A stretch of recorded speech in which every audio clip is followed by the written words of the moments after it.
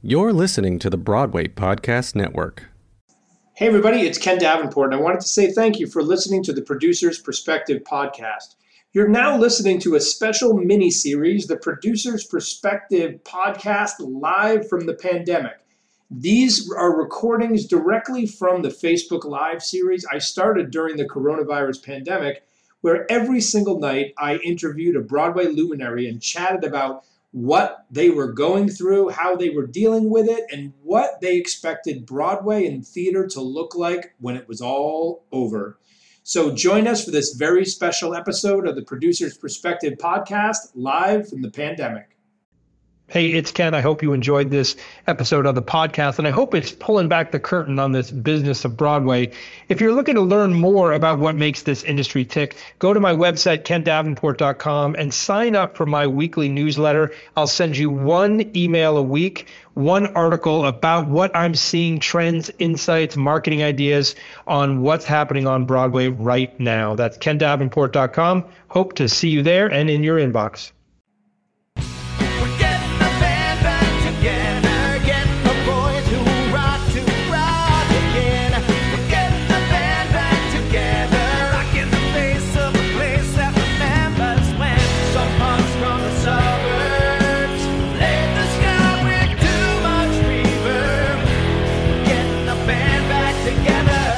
What do you say? Let's bring in the man of the hour, the first guy to respond to my email to say, yes, I will do this. Please welcome Mr. Stephen SCHWARTZ. Hello, Stephen. How are you? I'm okay. It's really scary, that for all the shows in America to be down. I have a lot of companies of shows with actors and crew and musicians that I care very much about, and all of them are just sitting around right now out of work. So we just hope that, we obviously don't want to go back before it's safe, but we look forward to when we can go back. And I just hope all the shows can come back. And you just opened a show. Tell us about how Prince of Egypt was going in London. Yeah, we were going great guns for 3 weeks, selling really well and getting standing ovations every night. I know that sounds, as I'm hearing myself say this, it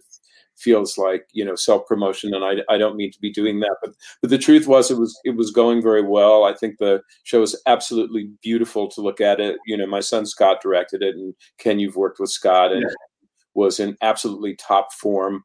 The good news about that is while we are on hiatus, waiting for the West End to open again, the cast album is going to come out any moment. So any moment, great. Was it accelerated because of this? Did you? No, actually, and it was delayed.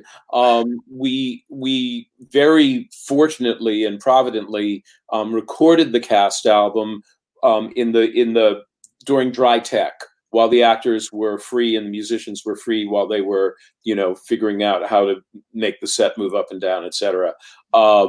We recorded the album then, and then over the next couple of weeks mixed it and mastered it, and we're sort of ready to go with it. And of course then the show closed down, and we thought, well, what should we do? But then so we've been holding it for a bit, but then Kurt Deutsch, whose record company Ghostlight is going to bring out the record, pointed out that Passover is coming up, and Prince of Egypt is the Passover story. So we thought, like, for Passover and Easter, which follows hard upon its heels, we would, as a little, sort of gift and hopefully a pick me up for people, we would at least digitally release the album. So I think it's safe for me to announce that. And if not, Kurt Deutsch will be mad at me. No, not now. No one gets mad for anything now for this kind of stuff. Release as we go. One of the stars of a television show just announced when his show was going to be coming back, and literally Netflix tweeted at him like, "What are you doing?" What are you doing? Yeah. It's just all you could say just about anything. It's so funny you talk about Passover. For those of you who don't know, the first show I lead produced was, of course, Stephen's Godspell. And we made a fantastic album of that that I listened to. Yeah. And someone from the record company at one point, like the second year of it, emailed me in about a March-April period. And they literally said, Ken, Godspell's album sales just shot up like crazy. Did you do anything? I was like, it's Easter. It's Godspell. Because the productions, I'm sure, surged at that point too. I guess, yeah. I hadn't thought about that. They do. All right. Every year, a little peak. All right. So you mentioned keeping yourself busy. Are you working on anything new right now?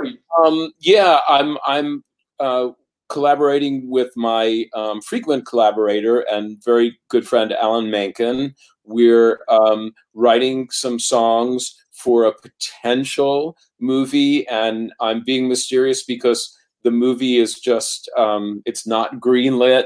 We don't know if that's going to happen. But part of sort of trying to see if the studio is going to go ahead and actually give a green light to this movie is that we have to write a couple of songs. So we are doing that every day. But basically, even though Alan lives 10 minutes from me, we're basically doing it over FaceTime and sending things back and forth, posting things to Dropbox, and not having direct physical contact, but making progress. So normally your process would be in a room with Alan. Would you be sitting in a room? Yeah, that's how you normally work. Can you talk about your normal process, and then talk about what it's like in this different one? If it's difficult, easy, how you're getting through it? Yeah, well, I mean, my normal process when is mostly writing by myself, and so that hasn't changed at all. But for collaborating, with Alan, because he lives 10 minutes from me, I would basically jump in the car and drive over the hill to his studio and be there as we were working out music and I would be suggesting lyrics and he'd be trying things, and we like to do a lot of stuff in the room together, but that's not happening. And that kind of thing is, at least for us, it seems awkward to just hang there on FaceTime or Zoom or whatever. So we haven't been doing that. We've mostly been posting things to each other on Dropbox and then talking about it on the phone. And if it really gets dire, I'll go over there and stand 6 feet away from him. Sing to him through the window. So far, that hasn't been necessary, and we've been FaceTiming with the screenwriter and the director. It's what everybody does these days. So, do you think this will affect how people collaborate in the future? Do you think? I mean, when I think back on it, I realized that on Wicked, Winnie lives in Los Angeles. Winnie Holzman, the book writer. And so a lot of our collaboration was via emails and long phone calls, et cetera, because we didn't have fancy things like FaceTime and Skype then. Maybe we had Skype, but we didn't. But anyway. And then on Prince of Egypt, Philip Lezebnik, who's the book writer for that, actually lives in Denmark. So again, there was, a lot of Skyping going on. So I think it's just the way of the world now, and consequently, when this virus has come along and we're still working away and collaborating, it isn't all that much different than it has been for the last few years. I'm going to turn to some of you're welcome to throw in questions into the comments, and I'll ask a few. I got one right now from Jack Ferreira. Jack, do let us know where you are, by the way. In the comments, let us know where you're coming in from. Jack asks, and this is a great question to ask for this moment in time. It's that famous writer's block question. How do you overcome writer's block? And what do you do if you feel your work is similar to another, I guess, of your own or someone else's? But more specific, tell me about writer's block and when you're facing new challenges right now. I have a glib and ready answer to talk about writer's block, because one time many years ago, I was experiencing that. It was actually when I was working on the movie of Hunchback of Notre Dame. And I was almost like that cliche that you see in the movies of like the right, except I wasn't on a typewriter and then balling up paper and throwing it on the floor. But it was like that. It felt like that. And after a couple of days of this, I was feeling extremely whiny. And I was talking to a good friend of mine, a writer named John Bacchino. And I was telling him about this and how I was experiencing, easy for me to say, this block. And what John said was, "Oh, well, you're being the editor too soon," which is such a brilliant comment. Because if you think about it, as writers, we're actually constantly switching hats. So sometimes we're the writer and we're just, gushing things out there. Hopefully we're putting something out there. And then we're the editor who's judging that and saying, well, this is good, that's terrible, and here's a little nugget I can use, but I have to get rid of all this. You're judging it and making choices. If the editor shows up too soon, if your internal editor shows up too soon, then you can't do anything. So the way to get around writer's block is to allow yourself to just do terrible work. I have another good friend, screenwriter Dean Pitchford, and lyricist of Footloose, who when he writes a screenplay, he labels his first draft of the screenplay "shitty first draft" to give himself permission to just write bad stuff, just get something down. In terms of if you look at something and you feel, this sounds too much like something else, it's too similar to something someone else has written or something I've written, the point is you have something there and therefore you can make changes in it. But I have been known to call someone, call friends up and say, okay, I'm just going to play you this tune. You have to tell me if I stole it. This is by Blackbird, because I feel like I've heard this before, but I don't know where. And almost always they say like, no, I think it's just you. I love it. I love that writer's block answer too. One of the best answers I heard, the blogger Seth Godin once wrote, you have to imagine yourself like anyone else, like a plumber. A plumber doesn't get plumber's block. They just plumb. They just keep going. You just have to keep going through it and forget about it. Well, you have to be willing to just put stuff down there that is not good, because that will then lead you, if you're lucky and you keep at it, that'll lead you to stuff that feels better. But you can't just stop yourself if the first if the first water coming out of that spigot that you're pumping up and down, if that first water is sludgy and brackish, you can't worry about it. You just have to keep going.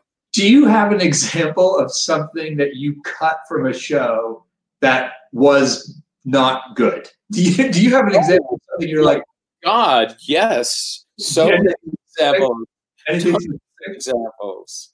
Well, we were talking about Alan Menken. Okay, so the very first song that Alan and I wrote together was Colors of the Wind for Pocahontas. And, we sent the song in, lyrics and music, to Disney, and they were very enthusiastic about it. We were going to get set to record it, and, all the big orchestra was coming in, and Judy Kuhn was coming in to sing, and, it was going to be a very expensive session.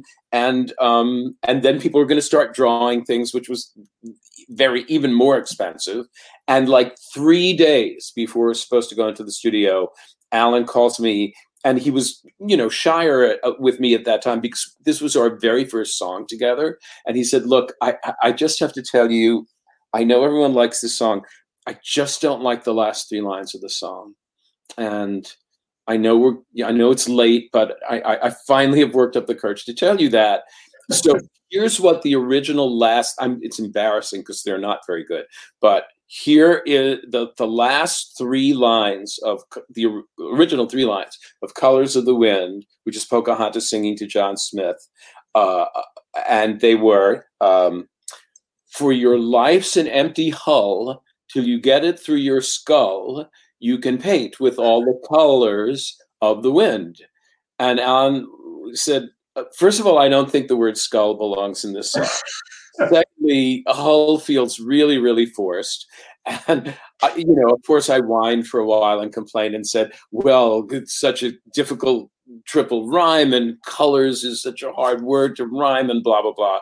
And but then, because I believe in collaboration, look, your collaborator has to be happy, and it's like marriage, and, you both want to be happy with everything if it's possible. So so I went back and right before we recorded the song, I abandoned the triple rhyme, trying to find a rhyme for colors, and did you can own the earth and still all you'll own is earth until you can paint with all the colors of the wind. So much better. Beautiful. Yeah, but there's an example of just like a terrible piece of writing that got cut. But I have whole songs of which, but yes. That is an inspiration for all of you out there. If Stephen Schwartz can admit to that and do that, so can you. Evan Diamond asked a question here that I think is a really good one. You're obviously very successful at this point, multiple musicals produced all over the world, but it's not always easy. I mean, we tend to look at folks like you and say, wow, there he is. He's just this big musical theater superstar, but it's still hard, and it's been hard along the way. What's one of Evan asks, can you talk about overcoming adversity and perhaps share a personal story when you were down hard and how you found the motivation to keep going in this very difficult business? It's a really difficult business, and it's a really mean business.